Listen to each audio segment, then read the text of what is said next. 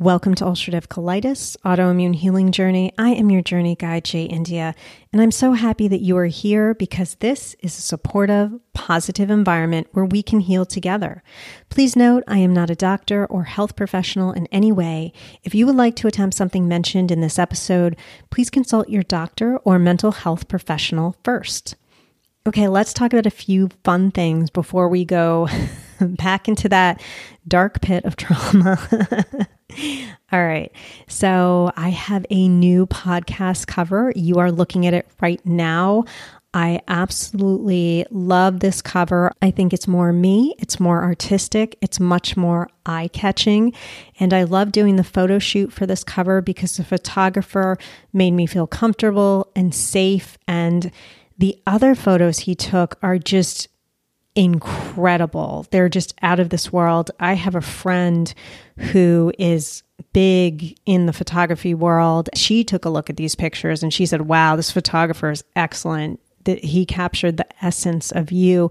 So if you would like to see his portfolio, hire him, inquire. His name is Joe Moscato, and he works in the Hudson Valley of New York. And you can reach him at thisredfoxphotography@gmail.com. And if you don't write that down, if you're driving and you can't write it down, you know what? I'll put it in the show notes too. But definitely just DM me, email me, and I will get you his name. Also, I have a new Instagram handle at Free Spirit Podcasts. It was formerly 2 Inches Off the Ground. I wanted to change it to encompass all my podcasts and the radio show. So if you're already following me at 2 Inches Off the Ground, you're fine. But for those of you who are new to this podcast and you keep hearing me say episode after episode, follow me at 2 Inches Off the Ground. I actually went in and changed it in all the show notes. That's what I did while I was watching this dog movie this weekend, because otherwise I'll lose my mind. But anyway, so just follow me at Free Spirit Podcasts. That's with an S. And then I had put out a newsletter number 3, with my UC holiday menu ideas and fun snacks that we can eat. I show you the brands that I like, what I think you can eat, what I can definitely eat. I would love a little feedback if you've gotten the newsletter and you've watched it. It's 24 minutes. It's a video. I say if you want to listen to it, listen to it. I highly recommend subscribing because I just do these newsletters when I feel like and intermittently, so they'll always pop up for you. And I do not stalk people. I do not send one out every week. I do not have the time for that. But give me a little feedback. Do you like seeing me on video? Is that something that's fun for you? Do you want to see me more on video in the new year? Just let me know. We have a warning for today's episode. I will be discussing many aspects of trauma, including sexual abuse and assault, self-harm, PTSD, abortion, and other topics of trauma. If you are sensitive to any subjects surrounding trauma, you may want to skip this episode or return to it at a later date. Today, we are discussing The Body Keeps the Score by Dr. Bessel van der Kolk, Part 2. Before we get to the episode, so far I've given you 67 episodes and over a year and a half of free content. So please support this podcast by giving me a 5-star rating wherever you listen and a 5-star review on Apple Podcasts. And you guys have been really killing it for me with those ratings on Apple Podcasts. I so appreciate it. Please remember Spotify and wherever else you listen. Think about grabbing your partner's or children's phones and hitting 5 stars too. And also remember to hit the follow button so new eps pop up on your podcast player automatically. Today's topic is part 2 of The Body Keeps the Score, Brain, Mind, and Body in the Healing of Trauma by New York Times best-selling psychiatrist Dr. Bessel van der Kolk. This book was published in 2014, so almost 10 years ago, and I will be discussing part 5 of the book entitled Paths to Recovery. I did discuss parts 1 through 4 in another episode. That would be episode 65, so you can check that out. The only thing I would recommend is please do not overload yourself on trauma. So maybe you listen to this one, and then you go back a couple days later and listen to the next one, or maybe you don't listen to this one today because you haven't listened to episode 65. You do that first, you wait a few days, and then you listen to this one because there's a lot to absorb and you never want to re-traumatize yourself. Kolk is the founder and medical director of the Trauma Center in Brookline, Massachusetts. He's also a professor of psychiatry at Boston University School of Medicine and director of the National Complex Trauma Treatment Network. So this book is about how our body stores trauma and wreaks havoc on the body, mind, body, and soul unless we release it. This topic is vital to UC because I would say all of us have stored trauma that is wreaking havoc in our colon and our gut. And I have discussed the trauma UC connection at length in many episodes, and we're exploring it more here today. Keep in mind, I'm not sure if we can ever 100% heal ourselves, but we can certainly achieve a restoration of health and happiness. I'm an example of that, as are many of you. Some of you may have already read the book, others not. Either way, it's just a good refresher. I mean, who doesn't want a refresher on trauma, right? And it is a controversial book a little bit. Not everyone agrees with what Kolk has to say. In fact, there was an example where he talks about aggression, and I did not agree with what he thought was a good story about aggression and how the survivor was able to get over their aggression.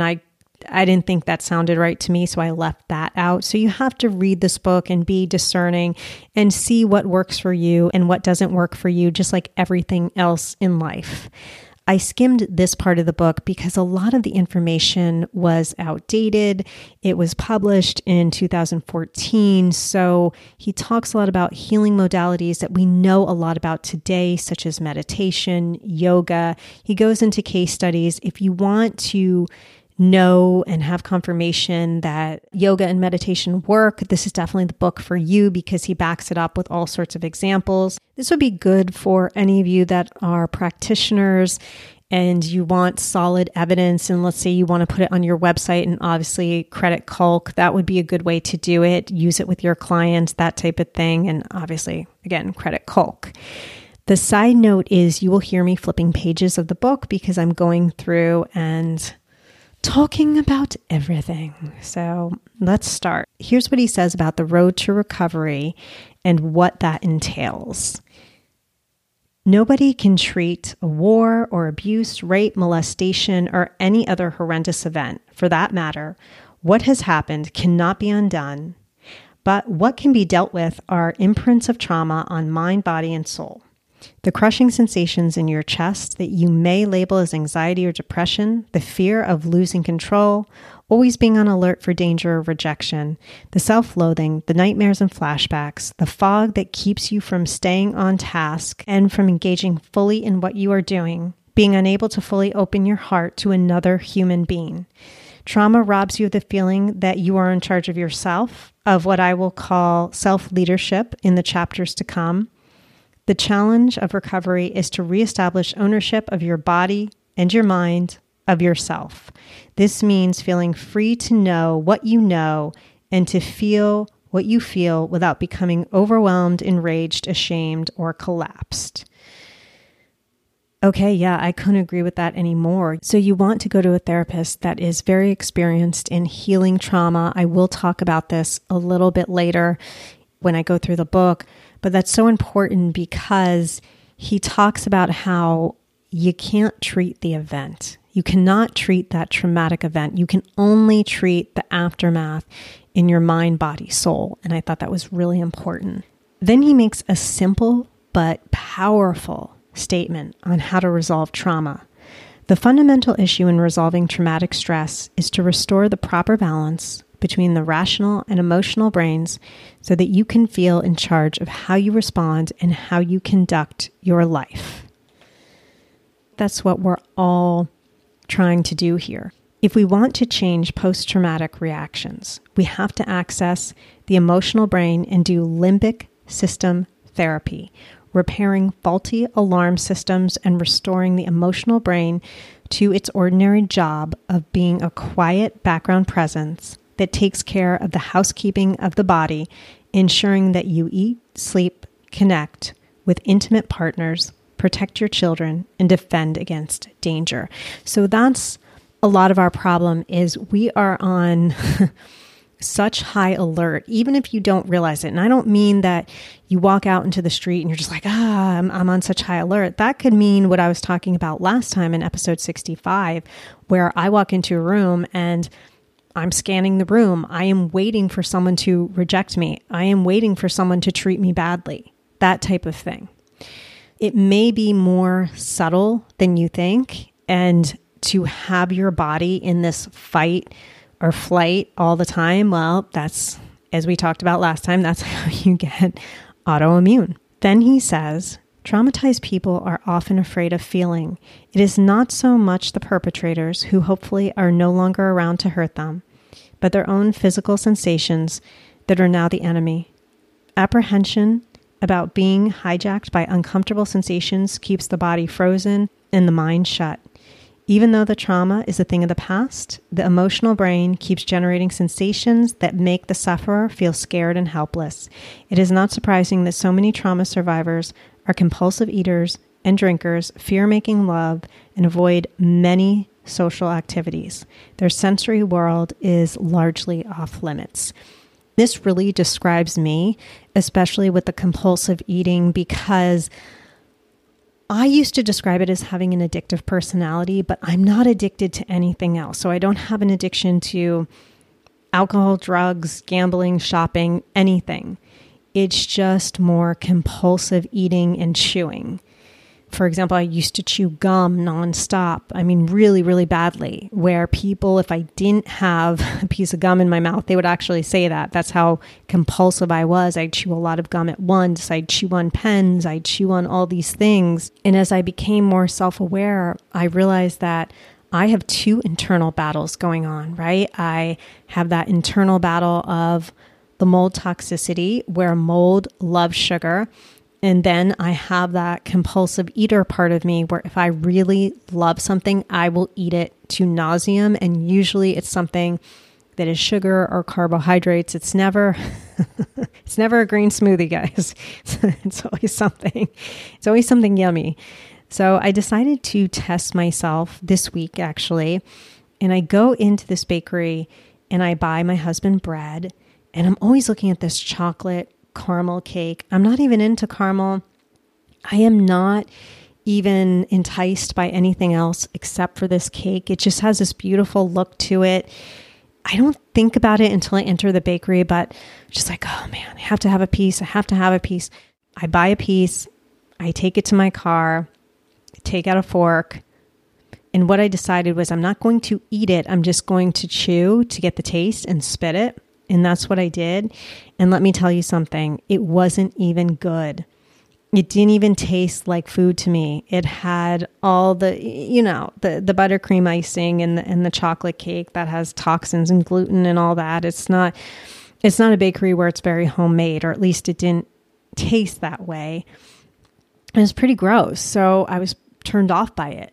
But the old me would have not only eaten that piece, but I would have gone back and bought the whole cake and probably eaten all of that. So I think that's just something that is unfortunately a result from the sexual abuse. And I'm realizing that, yes, it is under my control and it's in my mindset to stop doing that. But you have to have the self-awareness first.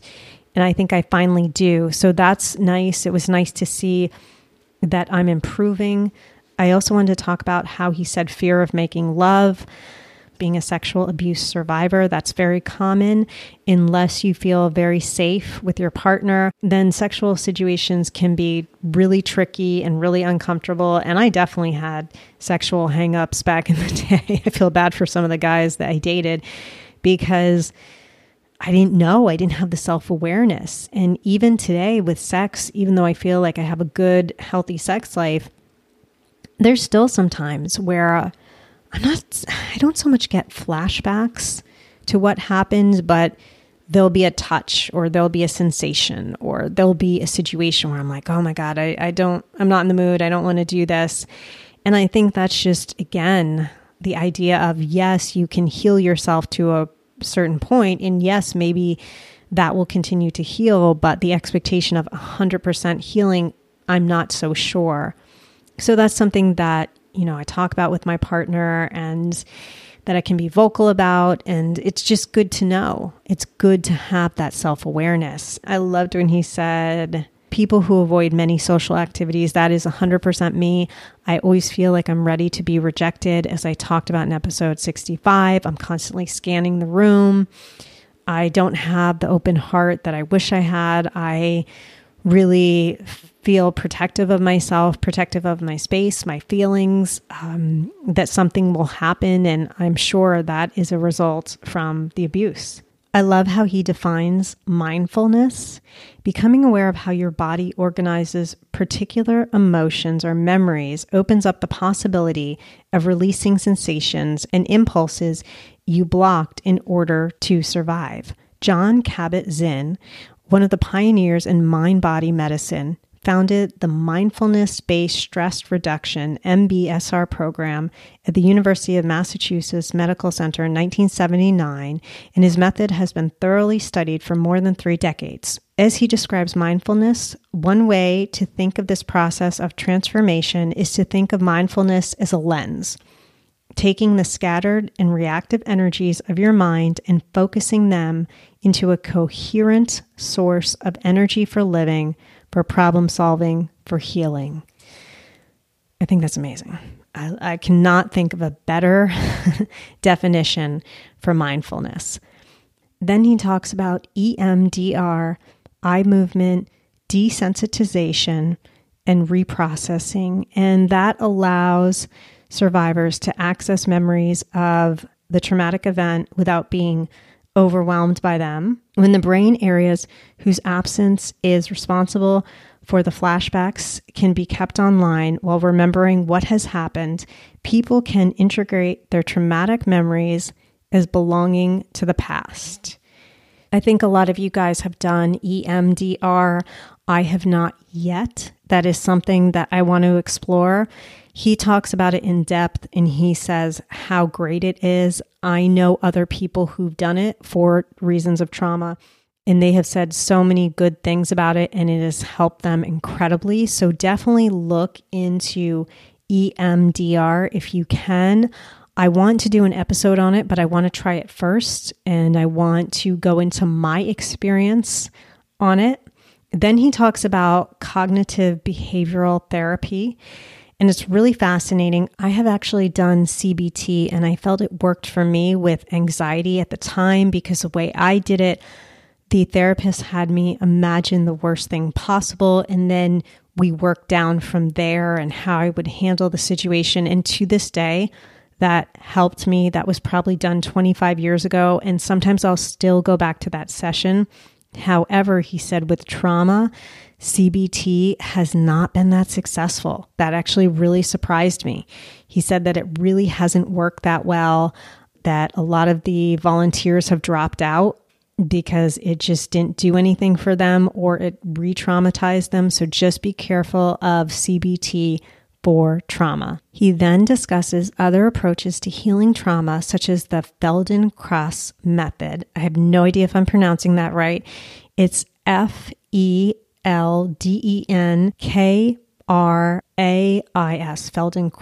Feldenkrais.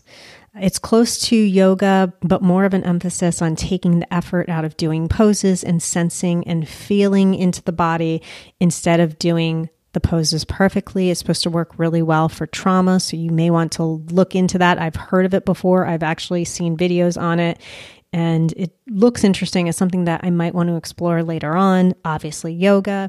And then he goes into a section about hallucinogenics like LSD and ecstasy, etc., all the stuff we know. And then he has a really good quote on being at war with yourself. As long as you keep secrets and suppress information, you are fundamentally at war with yourself. Hiding your core feelings takes an enormous amount of energy. It saps your motivation to pursue worthwhile goals, and it leaves you feeling bored and shut down. Meanwhile, stress hormones keep flooding your body, leading to headaches, muscle aches and problems with your bowels or sexual functions, and irrational behaviors that may embarrass you and hurt the people around you. Only after you identify the source of these responses can you start using your feelings as signals of problems that require your urgent attention. That's what we are going through. I love in this book how, if you listen to episode 65, he talks constantly about the bowels. He's constantly talking about people who have this trauma that is just not being released, causes all these problems with the bowels. And it's funny because he never really talks about migraines. He never talks, from what I've seen in the book, he never talks much about migraines or sinus infections or anything. It's always about the bowels. So that really says something, right? We are really stuffing trauma in there, and it makes sense why it's wreaking havoc. He also stresses that your therapist should be trained in dealing with trauma, because he talks about how he had, in his early days of being a therapist, someone come in and talk about the Holocaust, and he was not prepared because he was a young therapist. And his father had talked about, when they grew up in Holland, how the father saw a young Jewish boy, I believe it was, murdered by Nazis on his front lawn. And just from that secondhand story and the father's reaction and retelling of it, Kulk remembered that and could not handle the session and ended the session because he was a young therapist, and obviously now he can handle all that. But I thought that was very interesting. And you'll have therapists who will not deal with certain topics, and they shouldn't if they're not ready to deal with them. If they're not ready to deal with talking about sexual abuse and rape and all of that, then they shouldn't. So you need to find a therapist who is extremely schooled in trauma. And you have to be careful, because nowadays you go on these websites and they have all the online talk therapy, and that's the new buzzword, is trauma. So they'll say, oh, I'm schooled in, childhood trauma and blah, blah, blah. You need to really research and make sure that they know what they're doing. Otherwise, it could re-traumatize you. So just make sure you do your research around a really good therapist, and then make a connection with one who's good for you. Then he talks about tapping, which I'm sure many of you do and many of you know, but just in case, I just want to put it out there. According to Everyday Health, tapping, or EFT, emotional freedom technique, is a mind-body therapy that draws on the traditional Chinese medicine, TCM, practice of acupuncture. And it is used today as a self-help approach in modern psychology. It involves tapping key acupressure points, acupoints, on the hands, face, and body with your fingertips while focusing on uncontrollable feelings or concerns and using positive affirmations to neutralize those feelings, according to EFT International. I tap every once in a while. Beware, it can bring out a lot of repressed feelings and anger. People often do it in fearful situations. For example, you'll see people who fly on airplanes and they're scared to fly, and they'll be tapping in their seat. If you see someone like tapping on their forehead, tapping in between their eyes, tapping above their lip, I can't remember all the points, tapping on their collarbone, that's what they're doing. And it really does help. I think it really helps with releasing trauma and fear, but you have to make sure you're doing it in a very safe situation. You have to make sure, you're not doing it right before you go to Thanksgiving dinner and you want to freaking murder everyone because you're tapping about your family and then you're seeing your family. So just be forewarned on that. I used to tap while I drove, which was fine. You have to, of course, be safe and keep your eyes on the road. So if I had a long road trip, I'd do it. But by the end, I might be angry. So that's not great. So just so you know, I recommend the book, The Tapping Solution. That is the Tapping Bible if anyone is interested. He then talks about neurofeedback. Neurofeedback is often used as a treatment for attention deficit hyperactivity disorder, ADHD. Neurofeedback aims to change the way the brain responds to certain stimuli. It's also been used to treat epilepsy, anxiety, depression, and insomnia, among other mental health disorders. And here is what Kolk says about the future of neurofeedback, which is probably happening now because he wrote this book 10 years ago. During the past few years, my lab has studied the effects of neurofeedback in traumatized children and adults. Our findings confirm the vast potential of neurofeedback to make a substantial difference in people's lives. 20 sessions of neurofeedback resulted in a 40% decrease in PTSD symptoms in a group of participants with chronic histories of trauma who had not significantly responded to talking or drug therapy.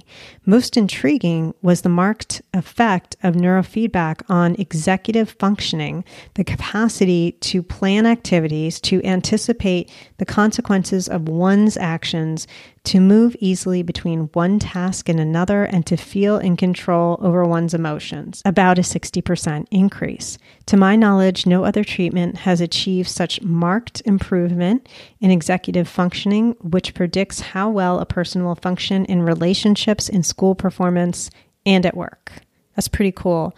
So if neurofeedback is something that you want to look into, I thought that was cool. He was saying that was the future, and the future is now, so why not?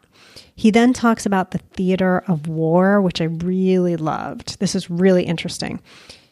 Nick's transformation was not the first time I'd witnessed the benefits of theater. In 1988, I was still treating 3 veterans with PTSD whom I'd met at the VA. And when they showed a sudden improvement in their vitality, optimism, and family relationships, I attributed it to my growing therapeutic skills. Then I discovered that all 3 were involved in a theatrical production. Wanting to dramatize the plight of homeless veterans, they had persuaded playwright David Mamet, who was living nearby, to meet weekly with their group to develop a script around their experiences. Mamet then recruited Al Pacino, Donald Sutherland, and Michael J. Fox to come to Boston for an evening called Sketches of War, which raised money to convert the VA clinic where I'd met my patients into a shelter for homeless veterans. Standing on a stage with professional actors speaking about their memories of the war and reading their poetry was clearly a more transformative experience than any therapy could have offered them. So I found that really fascinating that being in a theater program really helped. But if you think about some of the best actors are really bearing their soul, so that makes sense. And then you're doing it through a character, which probably helps. And I just found that a very cool thing to do. He also goes on to talk about Estonia, which is a country to the west of Russia and to the south of Finland. I lived there for 2 years. It is a former Soviet republic. And he talks about the singing revolution there, which is pretty cool, and how not only theater helps, but community helps. Kolk talks about how the Estonians put together the singing revolution. In June 1987, they got together in the festival Song Grounds, and they began to sing patriotic songs that were forbidden for half a century of the Soviet occupation. And the songfests and protests continued. And on September 11th, 1988, 300,000 people, about a quarter of the population of Estonia, gathered to sing and make a public demand for independence. By August 1991, the Congress of Estonia had proclaimed the restoration of the Estonian state. And when Soviet tanks attempted to intervene, people acted as human shields to protect Tallinn's radio and TV stations. When I lived in Estonia, they talked about the singing revolution a lot. It was a huge, huge part of their culture and reclaiming their country, and absolutely a beautiful part of it. It's very inspiring to hear. It was very inspiring to live amongst people who had gone through some of the most horrific trauma and challenges people can. Their country was occupied time and time again by the Germans, and then again the Nazis tried to occupy them, and then in World War II the Russians did occupy them. They became independent. I lived in Estonia when it still is independent, but when it was and still is independent, but they are under constant threat by Russia today in 2023. And they are people who are so fiercely strong and independent. It was very inspiring to be around. So the reason that Kolk talks about this example is because it's the idea of forming community and having that theater of community and then rising above challenges. And that is his point in you need community. Okay, so Kolk's final words. Trauma constantly confronts us on our fragility and with man's inhumanity to man, but also with our extraordinary resilience. I have been able to do this work for so long because it drew me to explore our sources of joy, creativity, meaning, and connection, all the things that make life worth living. I can't begin to imagine how I would have coped with what many of my patients have endured, and I see their symptoms as part of their strength, the ways they learn to survive. And despite all their suffering, many have gone on to become loving partners and parents, exemplary teachers, nurses, scientists, and artists. Most great instigators of social change have intimate personal knowledge of trauma. Oprah Winfrey comes to mind, as do Maya Angelou, Nelson Mandela, and Elie Wiesel. Read the life history of any visionary, and you will find insights and passions that came from having dealt with devastation. The same is true of societies. Many of our most profound advances grew out of experiencing trauma, the abolition of slavery from the Civil War, Social Security in response to the Great Depression, and the GI Bill, which produced our once vast and prosperous middle class from World War II. Trauma is now our most urgent public health issue, and we have the knowledge necessary to respond effectively. The choice is ours to act on what we know. This is a good way to end the episode because, you have to remember that some of these people we look up to, we admire, we hold on a pedestal, they've been through horrendous trauma. Kolk gave a case study in this book where he talked about, and this is going to be graphic, you guys. This is a very graphic example of a woman he treated who got pregnant. I think she was around 14 years old. She was raped, and I believe she was raped by a family member. She went to her mother and told her what happened, and the mother forced her to have an abortion on their kitchen table, and the mother was the one who gave the abortion. I can't even imagine the amount of trauma that woman endured. I mean, when you break down what that traumatic event is, it's horrifying. You go to your mother for something that's not your fault. Your mother not only violates you in a horrible way, on top of it, you have someone in your family who is molesting you. On top of that, you have no safety, you have no security. I can't imagine how this woman survived this. The fact that she did not take her own life, I can't believe it. Kolk talks about her and says that she is doing better today, or at least in 2014. She's not fully healed. Who would fully heal from that? But she is living a better life. She's improving. And I just look at that example because if someone like that can heal and choose to go into the light, that's inspiration for me. That's inspiration for all of us. Again, that example has so many layers of trauma. To unpeel that, it would take 3 episodes. So the fact that someone who's endured that much trauma is surviving, is improving their life, is confronting their trauma, and is healing, we can do it too. All of you can do it. I can do it, you can do it, and we are doing it together. In my household, when we have a perfect shit, you know when it slides out of the body. It's the perfect color and solidly formed, and you're so proud of yourself that you turn around on the toilet and go, wow. We call that a green heart. I wish everyone a green heart day.